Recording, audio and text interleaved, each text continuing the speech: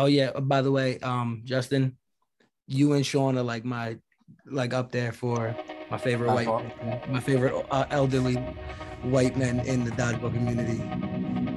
Oh, you haven't talked to Joe enough.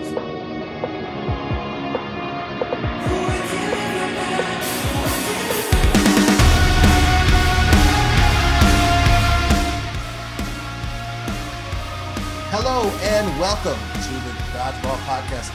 I'm your host, Justin Bosch, and I'm back after being off this podcast for the past couple of months. Tonight, we're going to recap the finals of the East Invitational Tournament hosted by Kyle Roth, and it was taking place at Spooky Nook. Tonight, I have with me Joe Colella. Joe, how you doing? I'm doing well. And I have Dylon Cruz of Shred. How you doing? Doing good, man. How are you? I'm pretty good. Since I wasn't there, you guys did 8.5 on the first day. Is that right? Yeah. Yeah, 8.5 was first day. Did you finish 8.5 all on the first day? Yeah. And then it was double elimination, best of 7 for that one. And then no sting, it was best of 5, Dylan? Yeah, no sting wound up being no, I think it wasn't no sting best of 7 also. Oh yeah, it was. Okay. It was best of 7, so yeah. And then was it best of 5 in the losers bracket, or was it best of 3 in the losers bracket, or still best of 7 in loser bracket? Yeah, it was still best of 7 in losers bracket. I don't think we went into loser bracket, so I'm not sure. Okay. Well. Yeah, they I know they went the championship route, so they didn't play that the second championship game. And then the All-Star game was on the Saturday or Sunday? There was no All-Star game. Oh, they canceled it? Yeah. How come they canceled it? I felt like it was time. Yeah, and I think there was just a lot of people that were either out that made the team that weren't there for this tournament, and then and I think it was much of it was the time factor too. We wanted to make sure we got all of no sting in. Saturday was a kind of a grueling day too, so I think everyone was a little bit more sore than usual on Sunday playing a second day. So it was kind of a slow start for most teams.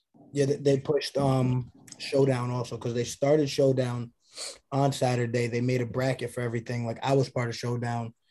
And then they were like, we're just going to do it tomorrow at 9 a.m. But everybody was so like exhausted from the first day. Everybody had a late start. So they redid the whole brackets for Sunday, and whoever was there got to play. So I got there late. I didn't play. Matt Levine got there late, so he didn't play. I think. And I think Showdown. They were talking about Showdown. Showdown, yeah. So they ended up winning Showdown. Tyree. From your team. Yeah. He played.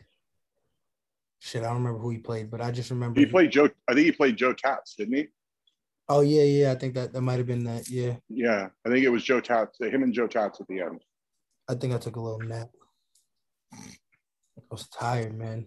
I was tired. I went from. I didn't sleep the night before Friday night going into Saturday. Too many parties.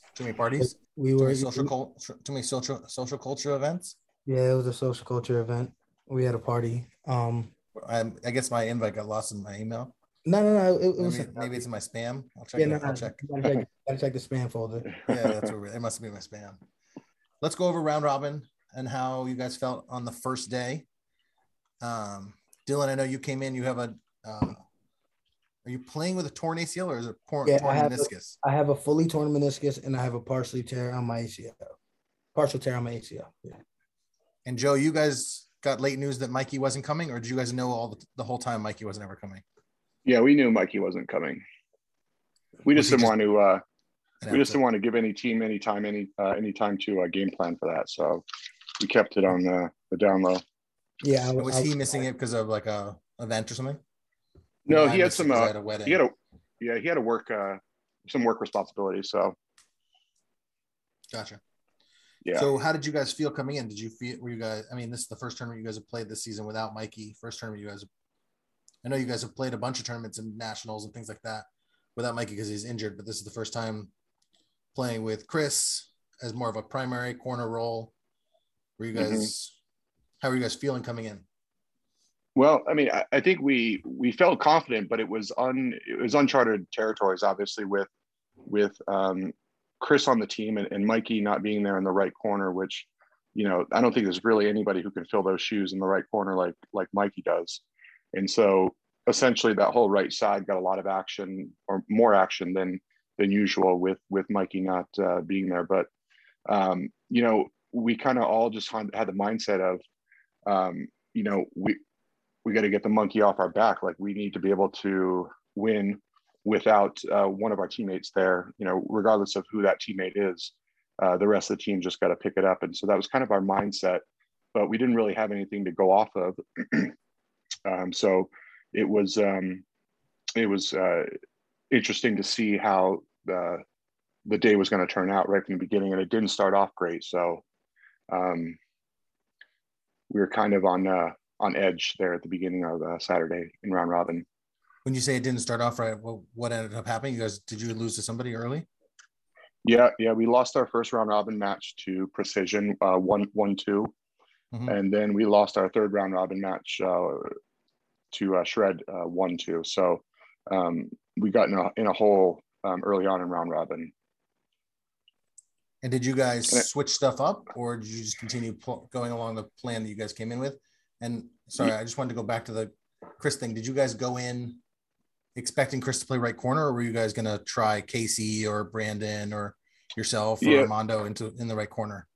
We were going to rotate throughout and get everyone a little bit of work in the right corner, because essentially at some point in a tournament, one of us is going to end up in the corner, whether it might not be at the beginning of the game, but at some point during the game, there's a good chance one of us is going to be playing corner. So that was kind of our mindset going into it. But Chris and Armando were going to be, you could say, the starting right corners, and they were going to rotate, that position.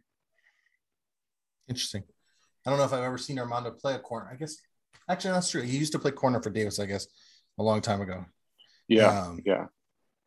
And then Dylon, you guys added Sean Robert Wheeler for this tournament. Was someone missing, or just the opportunity? It was kind of up in the air for me. So I feel like that was kind of just like because realistically we want to have 7 at all times, just in case something happens. People can rotate in, save arms for playoffs, like bigger situations, and just like rotate our whole team in as we normally do. But so did you guys have your whole 7?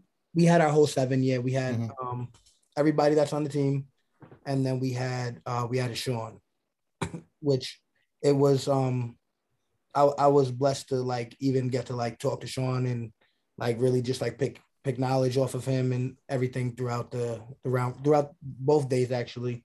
But I was definitely like up in the air, like who knows if he's going to be able to play. Mm-hmm. So I feel like that opportunity presented itself. Everybody was on board, so we just added him for the tournament. Yeah, Sean is super analytical and he's really fun to talk dodgeball with. He sees it really interestingly and definitely opinionated with how he feels like it should be played. But I think a lot of the stuff he says, I think is really on point. And it's hard to argue with some of the stuff that he says. So it's always fun to play with him and play against him as well. Yeah, I enjoyed arguing with him too. Yeah. Like strong, opinionated people. So Dylon, you had an 8-man team. So you had an 8-person rotation this last weekend. Yeah. How did you feel like 8-man work versus 7? I hate sitting personally, so that's one thing that bothers me. But of course, like I'm always gonna take my role. So, but it was like, what would happen was it would be like, oh, I sat last game, so I'm gonna sit. Like, I didn't sit last game, so I'm gonna sit this game. And then like some games would be like me and Quan sitting, and then some games would be Matt and Quan sitting, and then me and Jeff would be playing corners. So we did well because I feel like everybody on our team, with the exception of Sean and Frankie, and that's nothing to them, can play. They're kind of interchangeable. They can run middle, they can run off ball, or they can run corner, I should say. Everybody can kind of fill into that corner spot. So like Quan being off the court didn't really hurt the team as much in round robin. Matt being off the court didn't hurt the team round robin because we also have somebody like Sean that could fill in. But it was I think it worked well for us as far as like saving our arms. it helped me a lot too, because they were like, listen, I want you to sit as much as you possibly can because of your knee.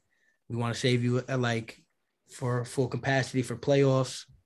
So it worked. It definitely worked. We were cooking up nice in round robin. As we always do, I feel like we never have an issue with round robin. It's always because we're playing very comfortably. Shred doesn't have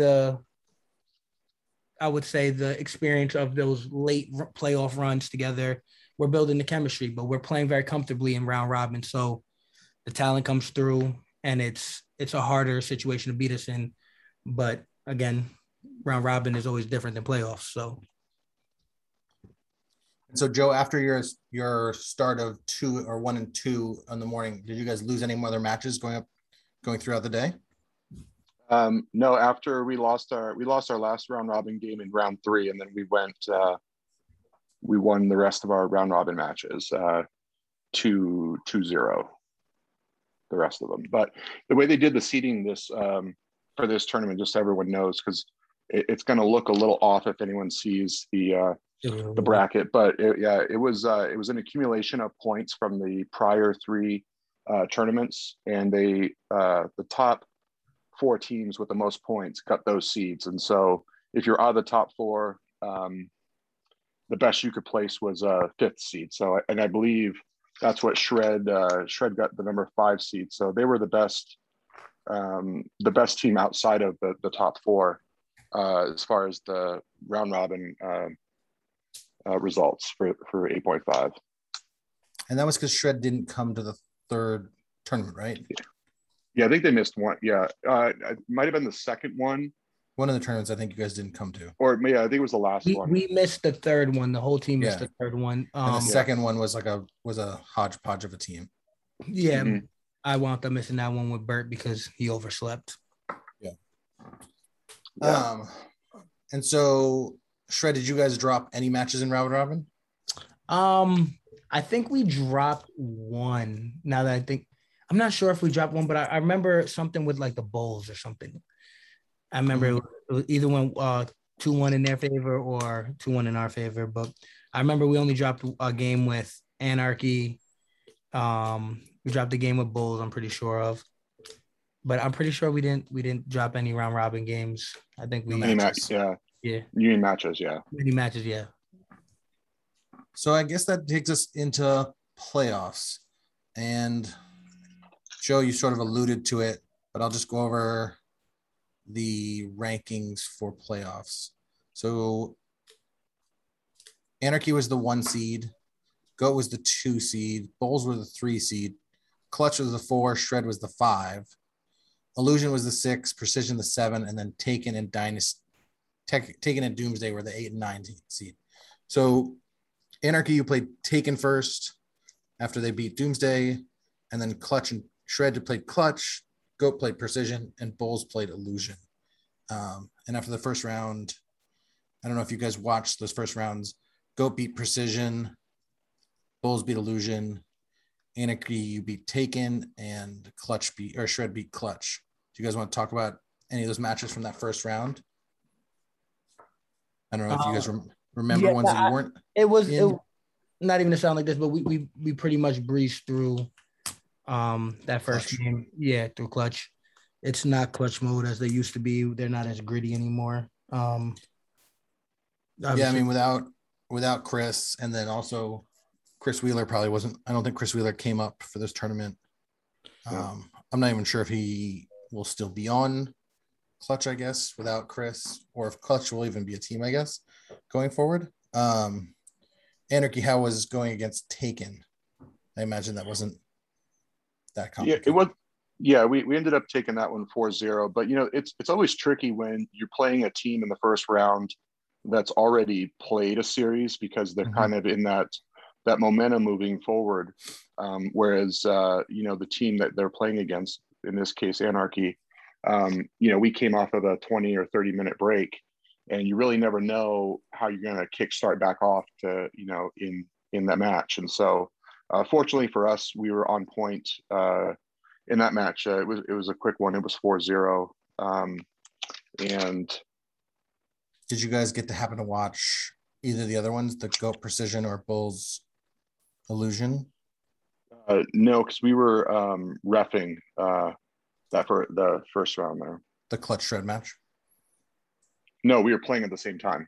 Oh, gotcha. So they played the Goat Precision Bulls Illusion first on court 1 and court 2, and then it was the second set of games on the bottom of the bracket there that played the second part of the round 1. Gotcha. So we played at the same time. So I didn't get to watch that game, but I think I want to say, Dylan, was it 4-1? You guys breezed through clutch. I think it was 4-0. Honestly, I think we 4-0'd them.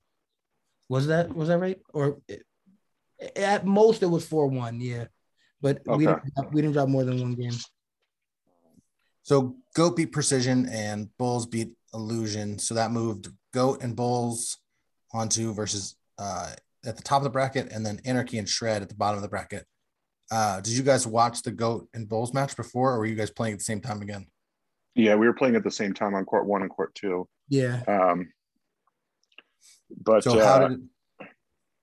Well, Goat beat Bulls. I think they beat them 4-1 or 4-2 from what I remember. Yeah, I remember talking to them about that game. I remember people. I think there was a heated debate with something that happened in that game. But I remember. I feel like there's often. Goat, I have to say, Goat was very. I liked their team during this tournament. I felt like they were playing very gritty. Like they were scrappy. They were very scrappy when I was watching them play at times. Like Tyree's been impressing me lately. I've seen Tama have a bunch of great catches. So it was Tyrell was playing well. Like they had a nice like momentum to them at times when I watched them play. Yeah, and having Sam and Nar there was good as well. Just adding just a little bit more experience in terms of players as well, I think helps a lot. Mm-hmm. Yeah. So let's get to your guys' match, which how did that go? This is the second match you guys done. The second time you guys played today or on that day. Yeah, and it wasn't it didn't favor us again for a second time. We ended up, what was it? I think the score of that game was 4-0 Shred. So they swept us in that. Was Billy still healthy at that point in time? Billy didn't, because I remember he landed on his shoulder. Yeah, no, that was after. Okay, that was after. Yeah. Yeah, because it was against I believe it was against Precision, which was our that was because I remember watching that. Yeah. Yeah. You know, the great thing I liked about this match, and honestly, I think we played 4 elimination matches this weekend, but this one in particular, it went so quick, but there's a lot of weird plays, you know, whether, you know, there were some really, really good catches on both sides, a lot of momentum change, but Shred got the better of us in the end of each one of those games. But I think in each one of them, there was only 1 or 2 players left on the court. So, you know, they definitely had the edge in this match. Were they doing anything different, or just the balls bounced a little bit their way and they were able to get the? I don't know. There were big trades with Billy. I remember there were like good trades with Billy in moments, and it wound up favoring us. So like it would, and again with Mikey balances out that corner in that right side. So it's a different game when you have Billy playing dominant where he's on one side. And I give Chris a lot of credit for this tournament. Like I really do, but it's still Mikey. You said it before, like there's really no person that fills that corner like he does. Yeah, I don't know if there's anyone really in the country who would take over Mikey on a right corner. Yeah, catcher plays on the left, so it's not really a debate. I feel like across the board, I think everyone would take Mikey as the number 1 right corner in the country. Yeah, and I think, you know, me and Armando benefit the most out of that because we're right next to him, and so it kind of really just draws a lot of attention to him and away from us. Mm-hmm. And so, but with Billy or with Mikey not there, it essentially leaves that whole right side. It gives opportunity to the other team now because, they Makes don't the court feel as lopsided. yeah, they don't feel as threatened with Mikey not there being there. Quan's not in check in those moments. We had Quan running corner, so you leave Quan unchecked, it's a lot more dangerous. Like a lot of teams that I always realize that too, when Quan is lined up and there's not as strong of a corner on his side, he bullies the whole game. When Quan is checked, that's when it's one of those interesting matchups. And he thrives in moments like that where Quan can like take control. So, but there were like big. I remember like a couple big trades with Billy. And I guess it was more of an unbalanced thing while we took it, but it was still a very like gritty game. Yeah, I mean, they definitely. What I noticed this weekend, and I don't know. I mean, I'd like to really hear what the professor Sean was telling you guys. I always saw him in and out of the huddle, just going back and forth, giving you guys all sorts of tidbits. But you guys, it seemed like he came out a little bit hotter and a little more aggressive. Playing that front line and forcing us to play from the back line. And so, we picked up on a couple of different things that you guys did differently, and we had to make those adjustments because we were just giving away way too many balls, and good for you guys. I mean, you guys were forcing us to give up a lot of balls it wasn't really an offensive play. I mean, you guys were really aggressive.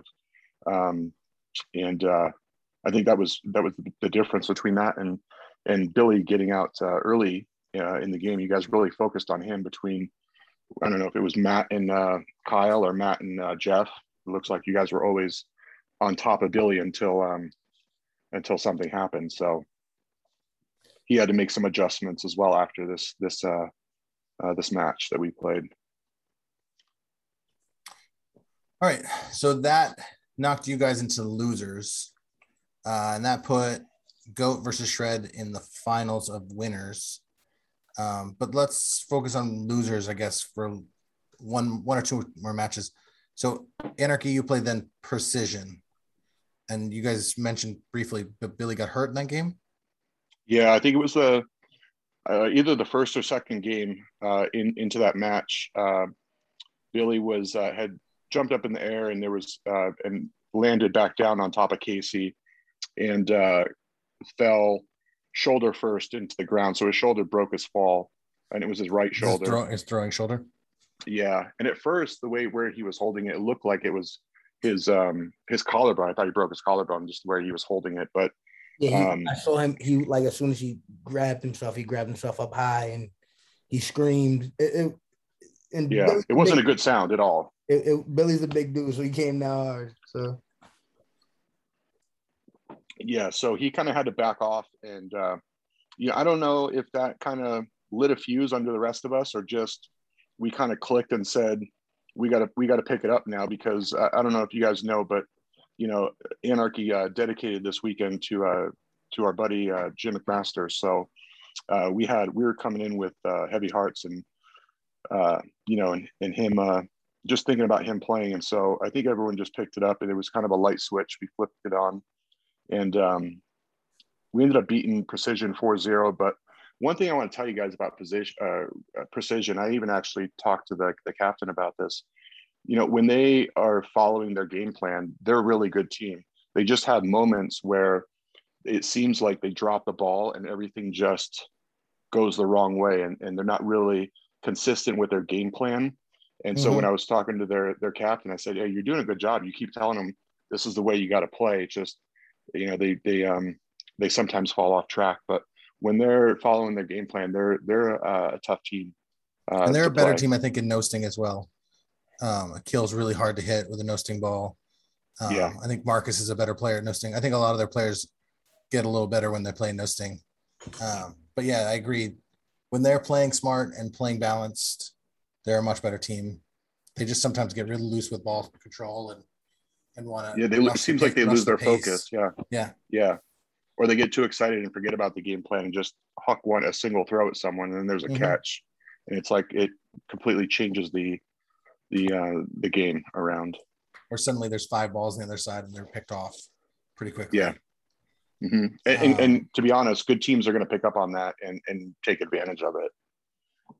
Yeah, for sure. So what did Billy end up do? What what is the actual injury? Is there an answer for what the injury is, or are we unsure? No, still? I think it's just a shoulder strain. I don't think it turned out to be anything more, but he didn't. It was bad enough where he didn't play on Sunday, and I think it's Saturday night. He couldn't really lift his arm, above above his shoulder. So, yeah. So he kept it warm enough, and luckily it was during bracket. We were already going into the losers bracket, so we were playing match after match, and so he was able to keep his arm somewhat warm, and so I don't think it hurt as bad. Did he move off the corner, or he stayed on the corner still?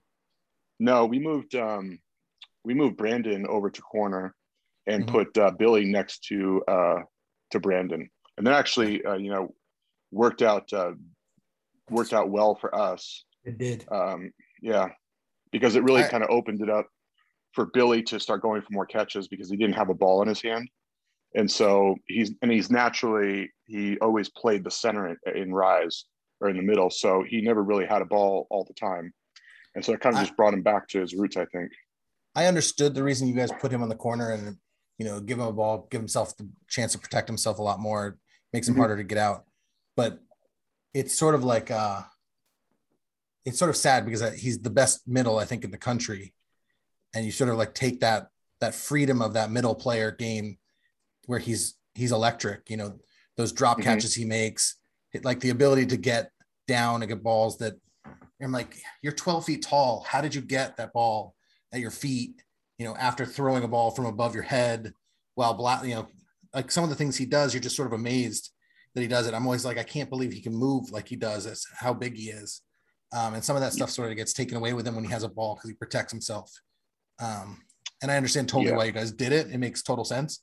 But as a viewer and someone who like enjoys watching how he plays when he plays middle, it's sort of sad. But it makes sense. I mean, in the stats columns, he might not shine as much, or he might not get that praise, because he's not in the middle lighting everyone up. But he really kind of sacrificed for the team and said, "I'm going to go and play the corner to lock down people." But interesting enough, he kind of plays a hybrid position because he still kind of operates as a center through the corner when he needs to. He still throws a lot from that left corner, but it's definitely it was better for the team, not so much the individual, that choice. So good for him to do that for us. So that takes you guys to Anarchy versus Clutch. How did that match go? That was fairly quick as well. That was a 4-0 match. I think after we lost against Shred, that was, we kept telling ourselves, when we first started each match, okay, we need 4 more wins. Let's go. It's do or die. Leave it all on the court. And I think that's what we kept saying. It's all on the court. And once we lost to Shred in the first or the second bracket, that was when we kind of really hit our stride, because I don't think any of us could accept losing, and so we were playing as though we weren't going to accept another loss. So they definitely Clutch definitely felt it, and I think Precision felt it a little bit too, because we were coming hard both of those matches. Yeah, I was watching a couple of the games. The chemistry was there. I can tell you that much. So that brings us to let's go back to the winner's side. So Shred, you just beat Anarchy, and now you're playing GOAT to go to winner's final, or go to the finals. Actually, this is winner's final. How did that match go? The one thing about GOAT, man, is the athleticism is very, it goes hand in hand amongst the teams. Like, they always give me a tough time because they're all scrappy. We know how to play scrappy as well. We have scrappy players on the team, but it's always an interesting matchup with GOAT because of, you have players like Tyrell, you have players like Tyree, you have players like Nar, and like having a player like Sam. It was an interesting game, and they gave us, I think it went 4-1 or 4-2 if I'm not mistaken. I think it was 4-2, but they definitely gave us a run for our money. I remember what's it called? Tama had some big catches. Sam was playing well. I feel like what they lacked in though is they lacked in a game plan. I felt like they didn't really have too much game plan going into the game, and I feel like we just we were able to outplay them in those moments. So I know going into it, they had me who couldn't come, and two other players who couldn't come, and then last minute someone else dropped out, and so Tyree's friend was playing the first time I think he's ever played 8.5, and first time he's ever played. Well, this isn't elite, but elite style dodgeball. So that was difficult for them to sort of intertwine him. I think he played pretty well, but it wasn't, like having someone who's played. I think Tyree's been impressing me lately. I've been actually pretty big on him. The way he's been playing, he's playing very, like he's starting to fall into his role, and I feel like he's starting to play with a little bit of that like confidence, like a little bit of that chip on the shoulder, which I like to see. I love when I see players start to flourish.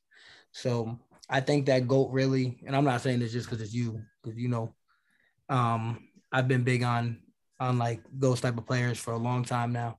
But I think Joe, this is kind of about you guys, but I think there was a huge moment in confidence for him when we played you guys the couple times this last year.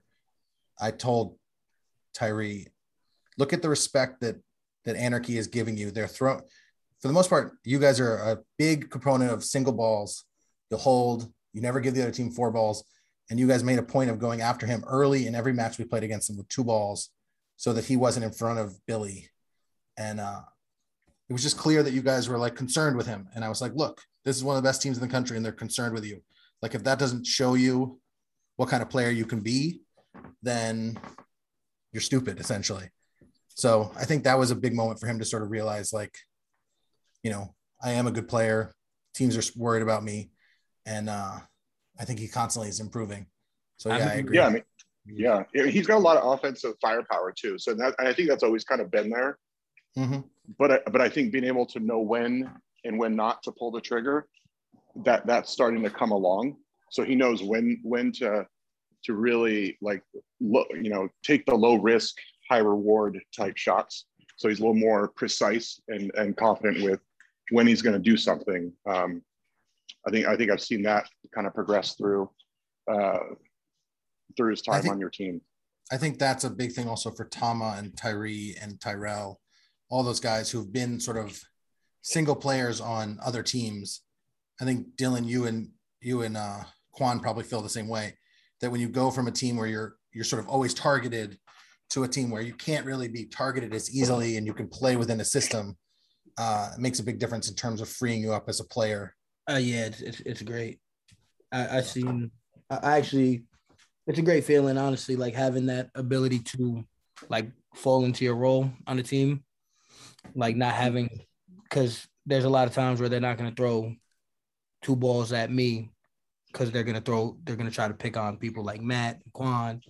So it just frees you up and it allows you to be a better player. But GOAT has a bunch of like players that were essentially like very talented just on a team that they couldn't really thrive or flourish in, and they're actually all coming together, and you see that they're starting to get the chemistry down. I still think that they have to learn to play together more, but realistically, that's something we struggle with too. So like the chemistry, but it's a new team.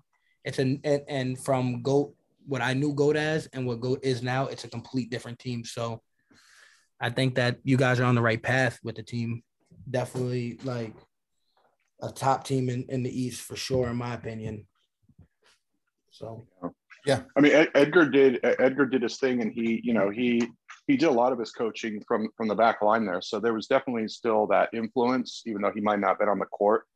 But and there were some times where there's some confusion with GOAT. But when you guys are on, you guys are a tough team to beat. You have a couple of good, guys that have really good arms, and I think your timing was actually a lot better this time around. It seemed like just the balls, coming at you at the more or less the same time. So I think the timing was a little bit better for you guys as well. That's something I don't know if you've been working on it, but that's it's a game changer when you can get your chemistry and timing down with all your other teammates and not have to second guess whether the person you're throwing with, or, the person on your side that's still in is going to do what they're supposed to do. It's kind of, when you get to a point where you don't even have to think about that, you just know your team's going to do the right thing. It makes it a lot easier to be successful. Yeah, I agree. I think it's definitely something we talked about at lunch, and, getting used to having someone make centralized calls and everyone listening to the same call and just going with the plan from the start makes a huge difference in terms of teamwork and chemistry as well. Are you the now, is Sam going? Is he going to be a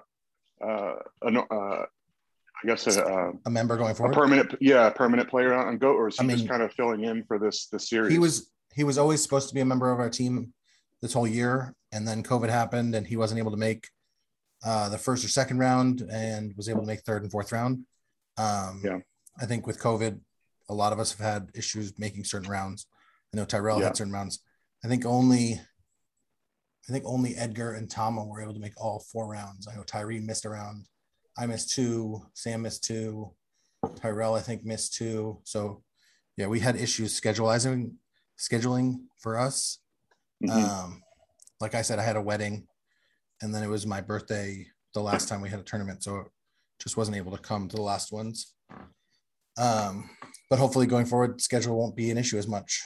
Although, who knows? He really fits in well with your team as far as the way his style of play and some of the needs that your team could use. He fills a lot of those needs. Yeah, and I think Edgar and I's want when we started picking up new players is we wanted to get really versatile players that could play all over the board. Sort of like what we're talking about. If someone goes out, it doesn't really make a difference. It goes back to the conversation that we had when we talked about All-Star game, or when we were talking about our mock national championships of depth. The ability to sort of, if you get one player out, it doesn't make a big difference because another player can slot in. It's not a huge drop off. And I think that was one of our huge wants when we lost players and had the ability to sort of change our roster up a lot. So that puts Shred in the finals, and then it puts GOAT and Anarchy in losers final. How did that match go, Joe? Losers final, that was against GOAT. I think the score was 4-2. Anarchy. Again, it was another close match. I mean, it was 3-2 going into game 6, and so game 6 could have easily turned it into a 3-3 game 7 type match. I actually had I played really good against GOAT. Not trying to toot my own horn, but I played really good against GOAT this weekend. It's interesting enough. Every time we play GOAT, it always seems like there's a couple plays that the game's got to stop and really got to kind of scratch your head and think about, okay, what rules are in play here and what's the right call. But there's such close plays, it's just really hard to do that. But I noticed every time we play GOAT, there's always 1 or 2 plays that could go either way. I like it. What's that? Was there one that would? I like viewing games like that. Was there one that you remember from this last weekend? It's always like someone got hit, a deflection, the ball goes up in the air and someone goes and catches it. But in the meantime, the other team has thrown like 3 balls at that person already. And, it's all about the timing. Like, did they make the catch before any other ball that hit them died? And that's kind of hard to replay that in your head when you're watching, 3 or 4 balls coming in one area at one time to follow all of them and still make the right call. So, a lot of stuff like that. It's just kind of weird plays that there's really I don't think anyone really clearly saw it. And so it's kind of a best guess kind of situation, but just kind of some awkward calls. But I think at the end of the day, what was important is that I think both the captains agreed on the calls and said, yeah, this is the right call. So we'll just call it that way and let it be. But it was a tough game. But again, we had the mindset after we lost against Shred that, leave it all on the court. And that's what we did for that game as well. But I don't know, what did you hear, Justin, from your team? Were you able to? So I haven't really actually had time really to talk to them that much because I was at this wedding until the wedding was Saturday, Sunday, Monday. I didn't get back till Tuesday. And then I've been at work, and I'm at work actually right now. So I haven't actually had a chance to debrief with Edgar. He's been busy this week. So we're supposed to debrief this upcoming weekend. But that was definitely a long match, though. I think, let me see. Yeah, it was a 22-minute match. I mean, 6 games. I was going to ask you. I wish that they put the scores because it'll like help like jog my memory about. Do you feel like not having Billy on the corner and having a hurt arm allowed you guys to be a little bit more disguised on who the ball was coming from? Because now Billy maybe is more of a decoy. Maybe it's coming out of Armando's arms a little sooner than, I don't know. Was that actually something that factored into your guys' game plan a little bit? I don't think so, because Billy being Billy, he toughed it out. So it's not like he didn't take any plays off. I mean, you could see every time he tried to throw hard, it was the grimace with holding his shoulder. And there was a couple of times I was like, Billy, we're up 3-1 right now. Why don't you just sit in the back and let the rest of the team take care of it? But Billy being Billy, he wants to he wants to lead the team and go out there and get after it. But so we had to slow him down a few times, but I think it really just kind of made everyone's more laser focused, knowing that Billy was hurt and that we kind of had to step it up. So I think everyone was a little more focused on what each person needed to do, and we just kind of executed what we needed to do individually at that point. So that gets us to the finals, where I guess everyone sort of expected the finals to be Anarchy versus Shred, and it's Anarchy versus Shred. How did the finals go? So Anarchy, you had to beat them twice. You had to beat them twice at a best of 7. So you had to beat them 8 straight times? Or just times? 8 times. Yeah, 8 times. Yeah. Yep. And let's see. So both of those matches, I'll just put out there now, both those matches went 4-3. So they both went to game 7, and they were both, each match was 35 minutes long. So we literally played an hour and 10 minutes. That's how long it was? Yeah, an hour and 10 minutes just for those 2 matches. But and it's not like it was a round robin match, right? I mean, we're playing for the championship, so everyone's going all out. And yeah, I mean, an hour and 10 minutes, that's not easy to do at the end of a long day. But the first set of the first match, it literally just went back and forth. One team won, the next team lost. Then you went up. I remember you guys were up 3-1 at one point in time. No, that was so the second match that we played, the losers championship, you guys went up 3-0. Yeah, I remember there was one time we fought back. I'm pretty sure it went the first game you won, then I think we won I think you went up 2-0, then it was 2-1, then it was 3-1, and then we fought to a game 7 in the first match. Yeah. Because we were down. I remember being down in the first match.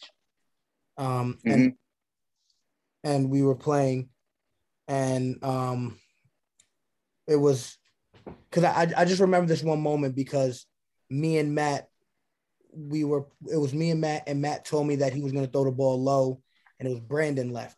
So when he tells me he's going to throw the ball low, the misconfusion was that he was going to throw the ball into the dirt, like so that he couldn't catch it.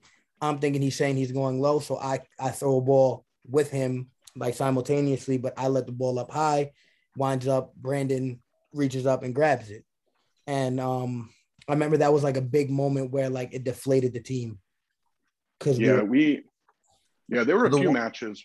I'll say the one thing. The one thing I heard about this tournament was this match, particularly this finals match, was like 10 clutch moments, and like 8 of them were like Casey and Brandon, and just like amazing clutch moments by you guys. And then I heard there was a bunch of clutch moments by Shred as well. But anyways, Joe, go ahead. Yeah, I think we had 21 catches in those last 2 matches, and I'll tell you right now, most of them were through the middle with Brandon and Casey. I mean, those guys came up huge.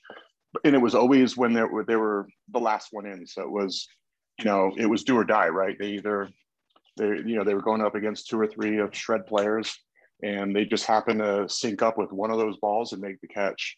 But that happened, in both those matches. And to be honest, a lot of these games, the momentum swung back and forth through each team, because I know Kyle Sanders had a lot of catches, and and Jeff just does what he does out there. I mean, he's difficult to deal with out on the court. But there was just a lot of momentum swings in that first match for sure.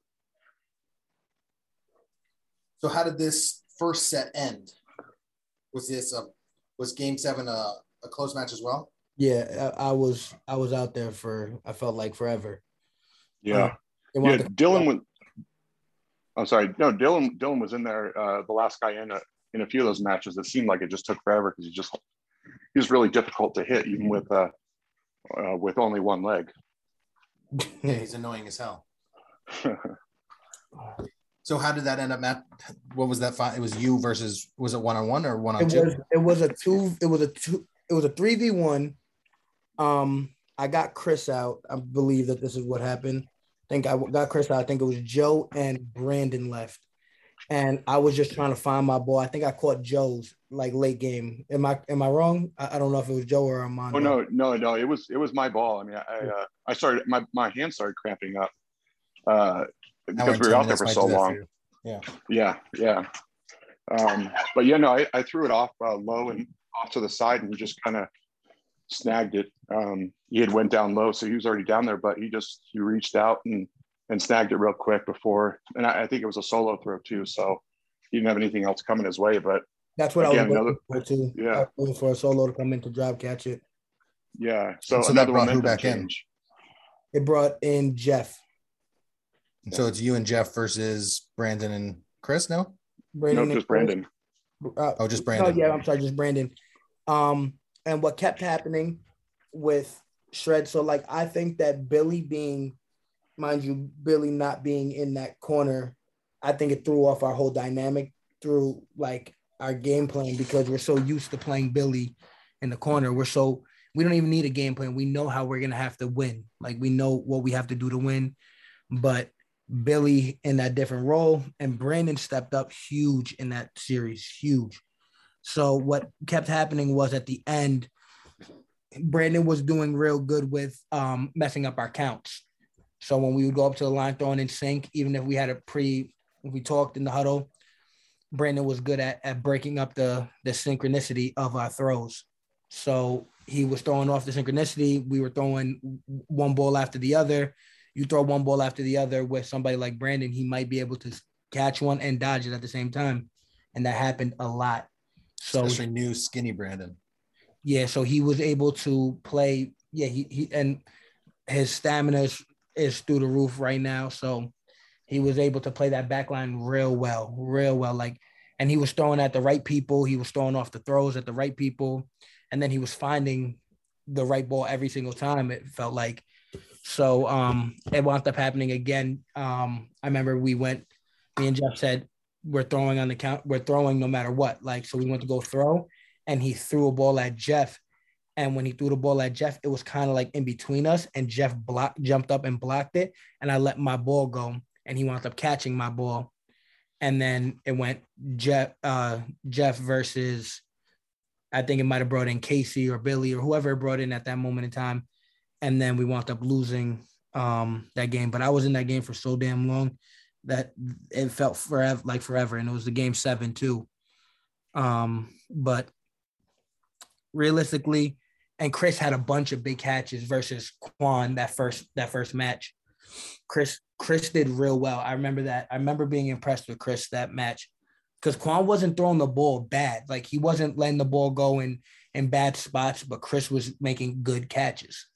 So Chris did real well playing that corner. Chris is one of those players, when he sees a ball well, he catches it. He's got such quick hands. He's got the ability to catch anybody. And so you always got to be worried about him. Yeah. No matter how good a thrower you are. Sorry, guys. I lost connection. I'm back. Basically, we ended Casey and Brandon finished out Jeff, sending you guys to a second best of 7 match. But we were just talking about how well Chris played, especially playing against Quan. He made a bunch of really good catches.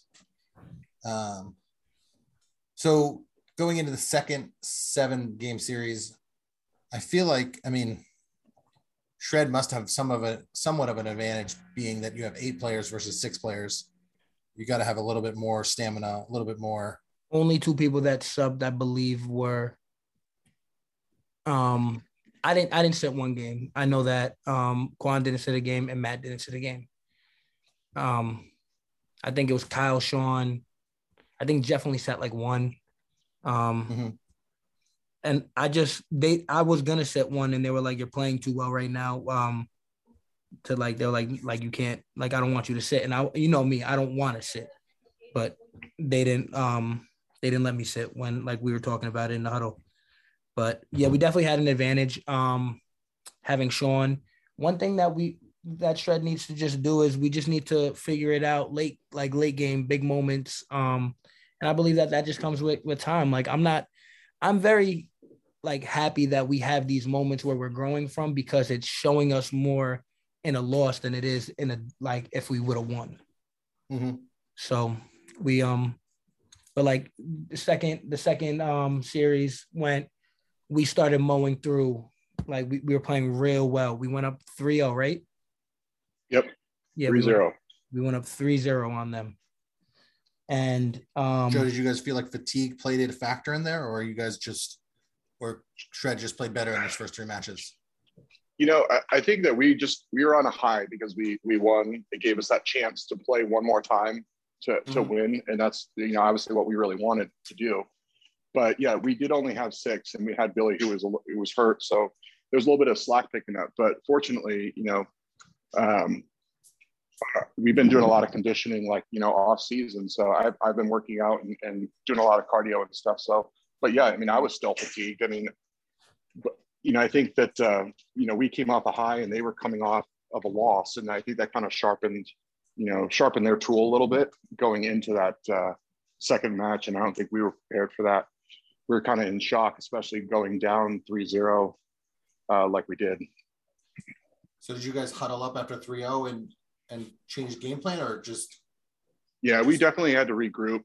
I like to kind of bring the team together when I can see there's a change in the chemistry or just people's body language, just kind of flip that switch back onto the right track and say, this is what we're here to do. Let's refocus, do your job, do what you're supposed to do, trust the team, trust the game plan, and just work hard, leave it all on the court. And we just kept reminding ourselves that going into game 4. And Dylon, did you guys feel like the momentum switched at 3-1, or? I just remember getting into the huddle, and I felt in the first series, I there's always this feeling that, like, you really just know what's going on when you're in those moments and you feel like everybody's quiet. Like, people are down on themselves, people are quiet, and it's like, it's a chemistry thing. I personally don't have too much tolerance for that. I feel like in those moments is where you have to be like, you have to have chemistry and you have to be, like, resilient in those moments. And I hate when I feel like the team energy is down. So Sean actually did a good job with this too, because I came into the huddle like real, and mind you, I just got off of playing game 7. So I remember coming into the huddle and I came in last. And they gave us a break to drink real quick. So we came into the huddle, and Sean did a real good job of getting us back into the mindset. And all Sean was doing for us, like, mind you, he picked the game, like, he spoke dodgeball IQ and different strategies with me the whole weekend. But what he thrives with, and I felt, was he can read a player, let them play their game, but also show them that there's a way to strategize in moments like that. And he did that with our whole team. Like, he was like, there were so many times where I was last one in and he's right behind me talking to me the whole time. There's times where he was off the court and he was doing real well with talking to Quan, talking to Matt, talking to Jeff. So he understands how people play, and he tries to he allows them to still play their game. Like it doesn't change anything about their game because that's where you're most comfortable. But he was giving real good direction. And that's why I enjoyed playing with him so much. Because and I'm not gonna lie, at first I don't know Sean really. So when we first get in there and he's calling plays and stuff, and I'm like this is the person we picked up. I just didn't expect the person that we picked up to be very like court dominant. And everything he was saying was making sense. And then even like late game in playoffs, he was talking and he was explaining like how to go about the situation. And what he allowed us to do was to really just thrive in moments where we needed to trade. Like he was talking to us. So I can't even give you exactly what he was saying because he was just in the game time, in the moment. He was giving us play calls. He was talking to us a lot. And us losing that first series really lit a fire under our ass for those first 3 games. And I saw a shift too in Anarchy after game 3 because I remember I was like, we need to win this game. Like I don't want it to be close. I want it to be 4-0 right now. I don't want it to be 5-1, 4-1. I don't want it to go to game 5. And they came out real strong that game, and we wound up losing. And I felt the morale of the team go down too after that loss. And then it went to game 6. They took game 6, and then we were like, all right, I remember in game 6 saying we don't want to be in a game 7, like in a game 7 situation with Anarchy because of how they have the ability to slow up the pace at moments and play that one ball game, even with Billy not being so dominant in that corner, which really did like it threw us off, but it also opened them up. Like Billy was able to fall into a defensive role. Like I haven't seen Billy have that many catches in the series in a while, but he still had that dominant presence on the court, which did like regardless, even if Billy's not throwing the ball as much, you see Billy on the court with a ball. You're like, all right, yeah, I know his shoulder's messed up, but he still might zip this one at me. And like, yeah, you still got to respect it. Yeah. So it was one of those situations. There were a lot of crazy plays too in that series where like they got 5 balls. Anarchy had 5 balls, and then we had 1, and then we were pulling off crazy trades at the end and crazy catches. Like I remember there was one moment where I had the ball, and I was the only one with the ball, and it was our whole team. They had 5. They ran up. I threw the ball at Chris. Chris got hit. Armando threw the ball at Quan. Quan caught it. They threw one more, I think, and we wound up with a catch and ball control at that point in time, which these games were just going so it was just so there was so many big momentum shifts in those games. So it was such an interesting game to play in. And I'm sure it was even more interesting to watch because 2 game 7s. I feel like how did game 7 end up? Was there again pivotal moment, or was it more one-sided in that last final match?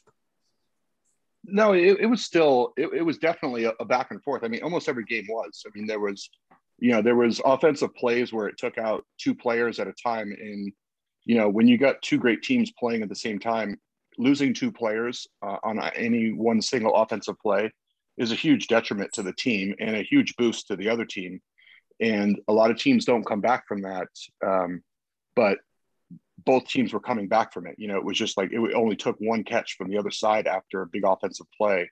And it was just still a momentum swing. And I think even at the end, in game 7, it only came down to a few players on the court. I mean, it was still really pretty much anyone's match. It just all depended on what occurred, whether it was, there's just a lot of great plays. I mean, you have a lot of really good athletic players out on the court. You're bound to get a lot of great plays that happen, during a match like that. And it wasn't, and I hate to use this reference because I still like these matches, but it wasn't like a Rise Doom type match where it was a slow play, where it was 1 ball at a time type thing.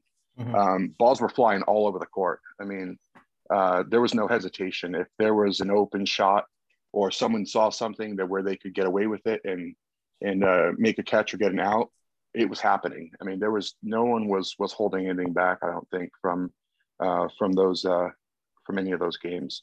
So we definitely didn't cheat the crowd for sure. For sure. There was a lot of intensity on the court, both sides. Like a lot of people were playing do or die dodgeball in moments. Yeah, I mean, particularly myself, I was diving all over the court, and I couldn't move the next day. I had so many bruises on me. But I don't jump, I don't dodge out of the way. But there were a lot of times where you saw a lot of movement out of me, and that's not typical in my later career. So it was definitely a leave it all on the court type mentality, and I definitely, a lot of us did. Our whole team did. We definitely left it all on the court, and it took it took every bit of what we had to pull off the win. So shout out to Shred. I mean, you guys have a lot of talent on that team.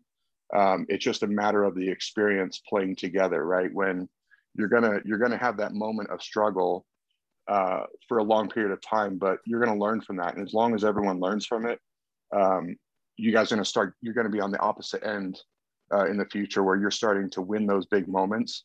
And then you see the light, you know exactly how to get to that win in the championship, because you've done it before. Right. But until you do that, you're not really sure where that roadmap's going to take you. And so, it took a while for, I think this was actually our first championship or tournament win without Mikey on the team. So that was a huge hurdle for us as a team, because Mikey wasn't there, right? And so a huge confidence booster for ourselves. You're also playing you played us at full strength too. It wasn't Shred with a bunch of like subs and stuff. So it was definitely, yeah. And you guys, I said it too, like all the catches and stuff, like the chemistry on their team was better, and they fought for it. Like they won that game. I don't think that there was calls where I was upset about. There was like these crazy plays that could have went either way, and it wound up not going in our favor. They grinded for the win. They fought back, so I gotta definitely tip my hat to that. And I remember even talking to Quan. Quan's the one who brought it out in me. Actually, he was like, "Yo, like, don't get me wrong, man. Like, because he knows how I am. I hate losing, no matter what it is. Like, I can always give credit where credit's due, but I hate losing. I take it very personal." And and he was like, honestly, like, it sucks that we lost, but I'm glad we did, because look how much we sat back and thought about the loss, and we analyzed every single game. We analyzed every single match versus Anarchy.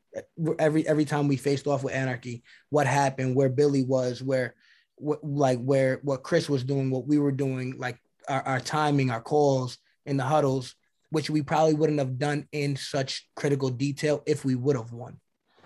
So it's giving us that. Like I sat up with Sean till like 2-3 in the morning talking about dodgeball, because we lost. Because I was taking it so heavy on myself, and I always try to perform to my top like ability. So Sean was sitting there and he was talking to us and explaining to us like what happened, and like helping us and like talking strategy, which we wouldn't have done if we won. So I take that also as just seeing the silver lining in the situation. Yeah. So, well, and you guys are playing, not to take this off subject, but I think you guys are registered for the FDC in Dallas, November 13th, right? Yep. I'm not going to be playing though. I have my your surgery. That's why I was kind of like bouncing around, playing on different teams and shit, because this was my last tournament till round 1 of next year, whatever date it becomes. Drew's going to play with them, right?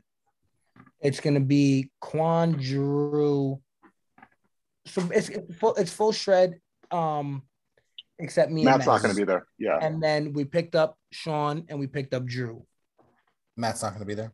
Matt's not going to be there. He has a wedding, I believe. Mm-hmm. Matt has a wedding, and I'm going to be in crutches. So. And Joe, you guys are going as well, right? Yes. Yep. We're going as a full squad, normal roster. Full 7, right? Yep. We'll have all 7. So I just want to touch back on one thing that you said at the beginning. You guys are playing this for Jim McMasters, who, if you don't know, plays for Rise, been playing dodgeball for, 15 years?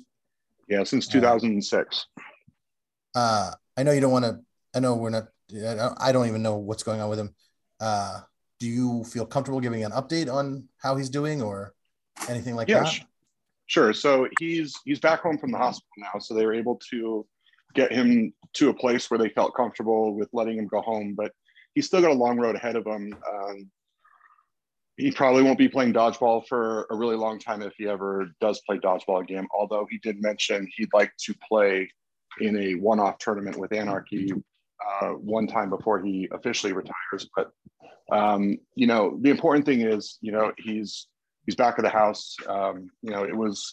He's been my friend since seventh grade. He lived down the street from me, and we basically played football, basketball, and baseball together year round since we were kids. So really a long time best friend of mine, and it happened a week before this tournament started. So it was good to know that he was home, back home, and he's recovering. But he's just a really nice guy. I know he touched a lot of the players on our team throughout the years, but yeah, he's doing better, and hopefully he's got a full recovery. So I don't really want to get into the person, the what it was, but no.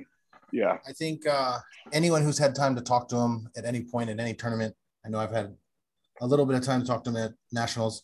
He is easily one of the nicest guys in dodgeball. Really thoughtful, super nice guy. I don't think I've ever heard anyone have a bad word to say about him. Even like in the height of the Rise, Doom, Hatreds, those guys all would probably say they love Jim as well. Most of the Gatorade towels that you guys see at the tournaments, he's given it to that person. He's one of those guys that goes to every tournament and hands out a couple of Gatorade towels to random people, and he won't tell you that he's bringing one for you. He'll just come up to you at the tournament and say, "Here's a Gatorade towel. I want to, think about you. Just let me give you a Gatorade towel." So just a lot of nice things that he does through, when he gets to see, the people in the dodgeball community and whatnot at some of these tournaments. Yeah, super nice. I'll keep him in my prayers as well. For sure. Yeah, please let him know we're thinking about him. I know he's not on social media and stuff like that. We got him a medal from the tournament. So I'm gonna have it engraved with his name on it and then drop it off at his house. But we had a jersey with us all weekend.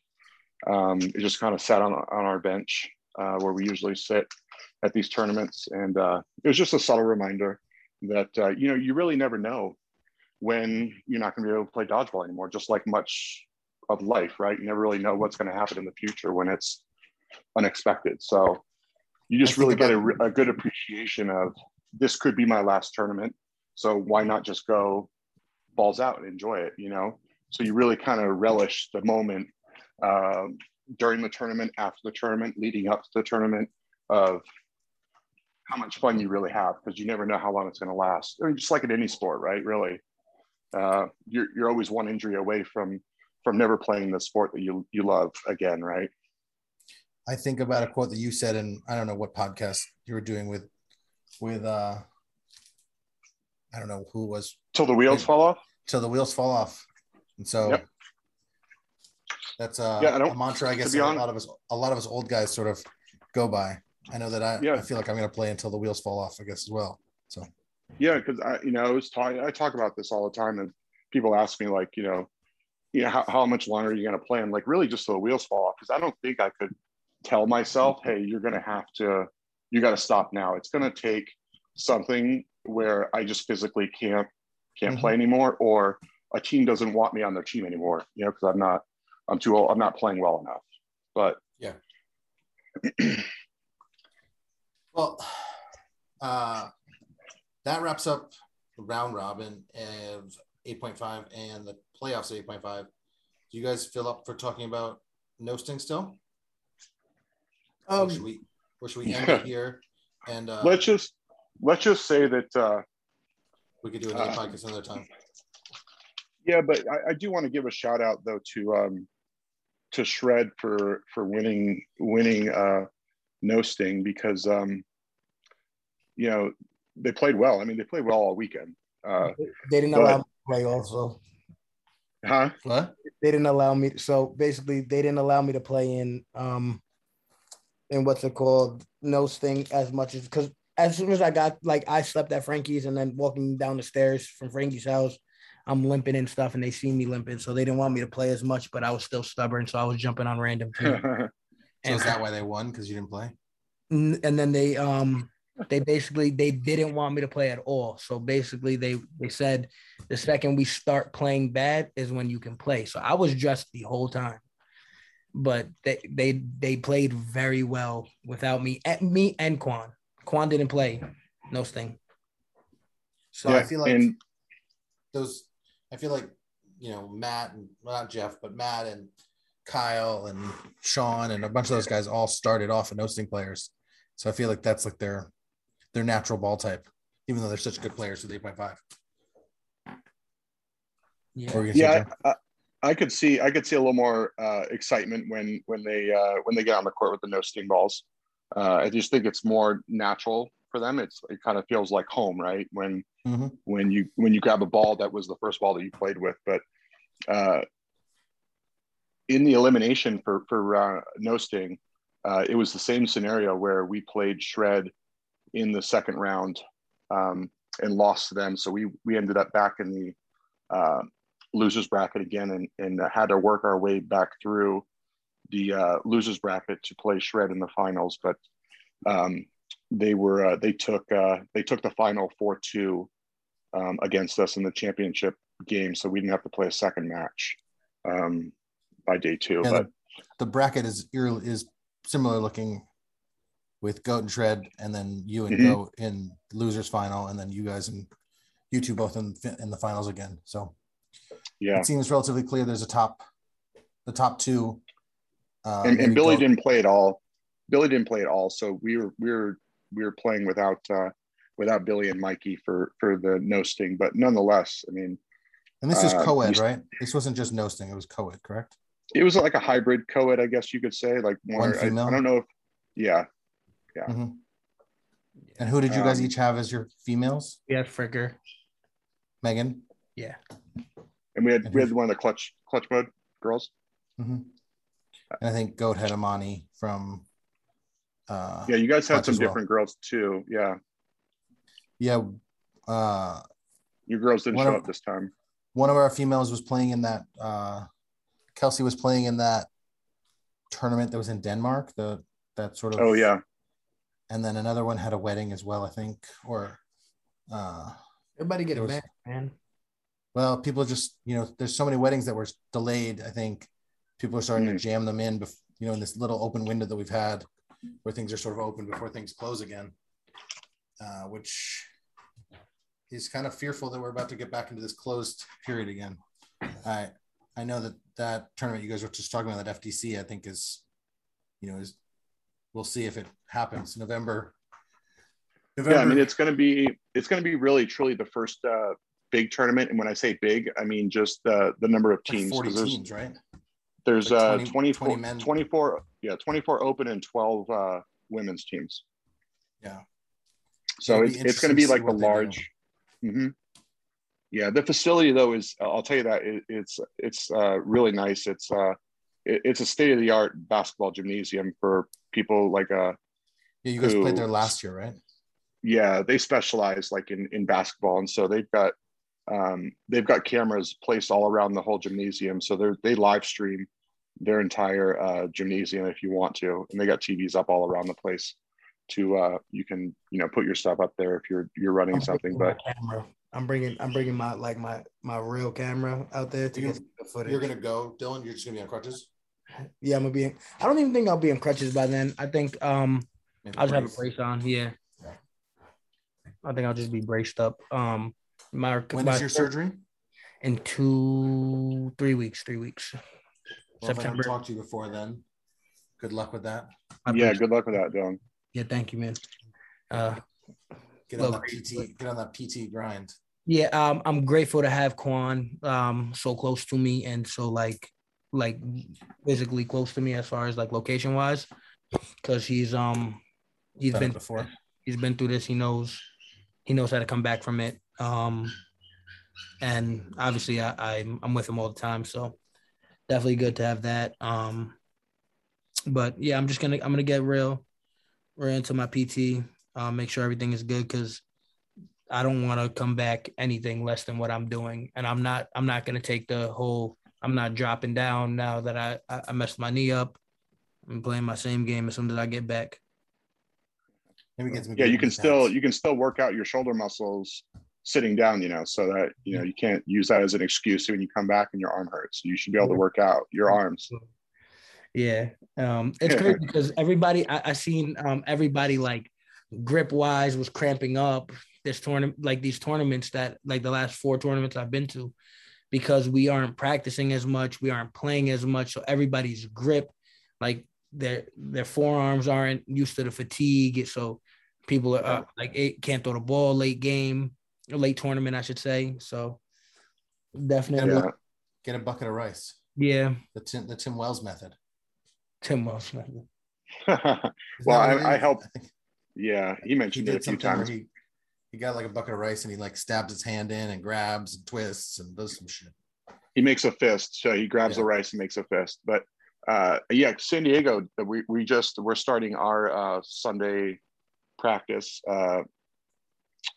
next week. I help run it. And so we literally just got the okay from the city to rent out the gymnasium again. So we just literally started back up next weekend. So yeah, no one's really practiced out here either. So it'll be interesting to see at the FTC who's been working out and who's been kind of keeping up with dodgeball in the meantime. I definitely think some of the East teams have an advantage just because we've been playing in a couple of these tournaments, but I don't expect anything but the best out of everyone else there. But a quick shout out to Kyle and Becca for hosting these tournaments at Spooky Nook, because if it wasn't for these tournaments, we'd be sitting at home not playing or talking about dodgeball right now. So really mock drafts.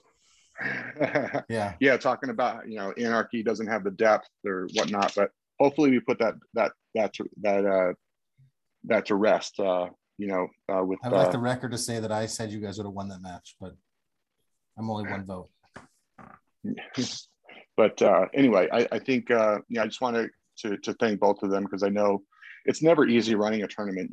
Usually when you're running a tournament, the only time people speak to you is when there's a problem. So you spend all day solving problems, and they took it pretty well. And so I just wanted to thank them, because without those guys, then we'd still I wouldn't be playing as much dodgeball in 2021. So, and I think they do, considering they've never done big tournaments like this before. I think they did really good jobs for their first tries at running 10+ team tournaments at a big venue, while also running a women's tournament. So I think they did a great job, and I'm sure they will only get better at it as they continue to do more and more. So it's awesome they continue to do it. I want to thank you guys both for coming on. I know it's late for you and me, Dylan. It's not as late for you, Joe. I'm up honestly.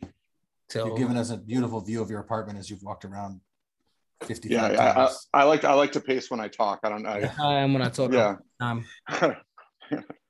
When I'm but yeah, let's maybe talk later. We'll recap the no sting tournament.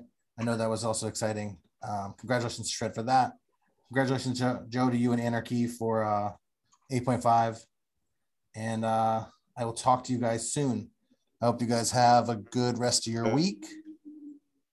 Oh yeah. By the way, Justin, you and Sean are like up there for my favorite my favorite elderly white men in the dodgeball community.